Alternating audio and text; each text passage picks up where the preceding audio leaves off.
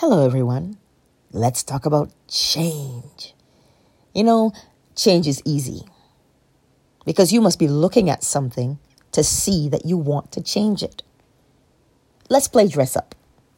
If you're looking at your reflection in the mirror and you're turning this way and that way, and the outfit doesn't quite make you feel the way you want, you change the shirt, the pants, the skirt, the shoes, etc., because you're going for a particular effect. The way you feel and the way you want to look, right? As soon as you get that combination of the look and feel you want, you say, wow, I look and feel awesome. Now, remember that mirror and outfit analogy because you just applied 3 laws of creation. 1, cause and effect. You knew the look you wanted based on the feeling. In other words, you knew the effect you wanted to experience. Number 2, correspondence. The final outfit in the mirror matched the effect or feeling you wanted to experience. 3, all is mind. The feeling was the image that was created in your mind. Now, that makes change predictable because it is based upon your desired effect. You see what you want. So if you see what you want, is that not what you expect to have?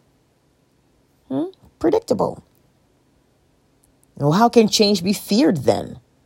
Then again, it is based upon your desired effect. You see what you want, and if you see what you want, is that not what you expect to have? Predictable. The law of correspondence clearly tells us that the image held within imagination is the tangible thing that has to show up in the physical. So how can you fear it when it's an exact replica? After all, we reap what we sow.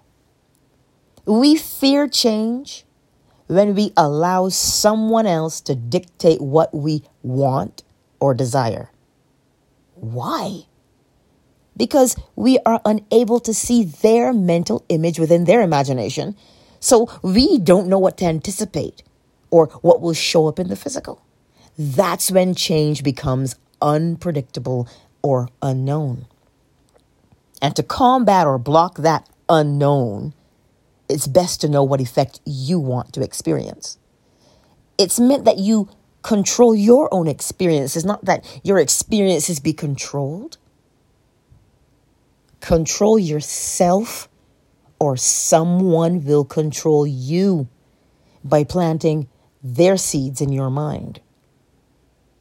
Because sometimes we can sense ill intent towards us. And because we don't know exactly what it is, our imagination runs amok, holding images within our imagination that must show up in the physical. How do you fix that again? Right. You hold the image of your own desired effect. Their image, unless it is stronger than your image, cannot hold the same space. Always the stronger image. So you better have some courage and faith in yourself. Now, this is also why the golden rule exists. If you hold an image, as Neville says, whether good, bad, or indifferent, against someone, what does the law of correspondence state?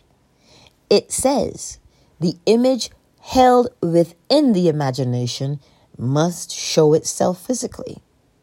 Well, in whose life exactly? The one holding the image. So that's why if you got ill intent towards someone, it doesn't affect them. It affects you. Spread love, people. So you see, change is completely dictated and facilitated by you based on your desires.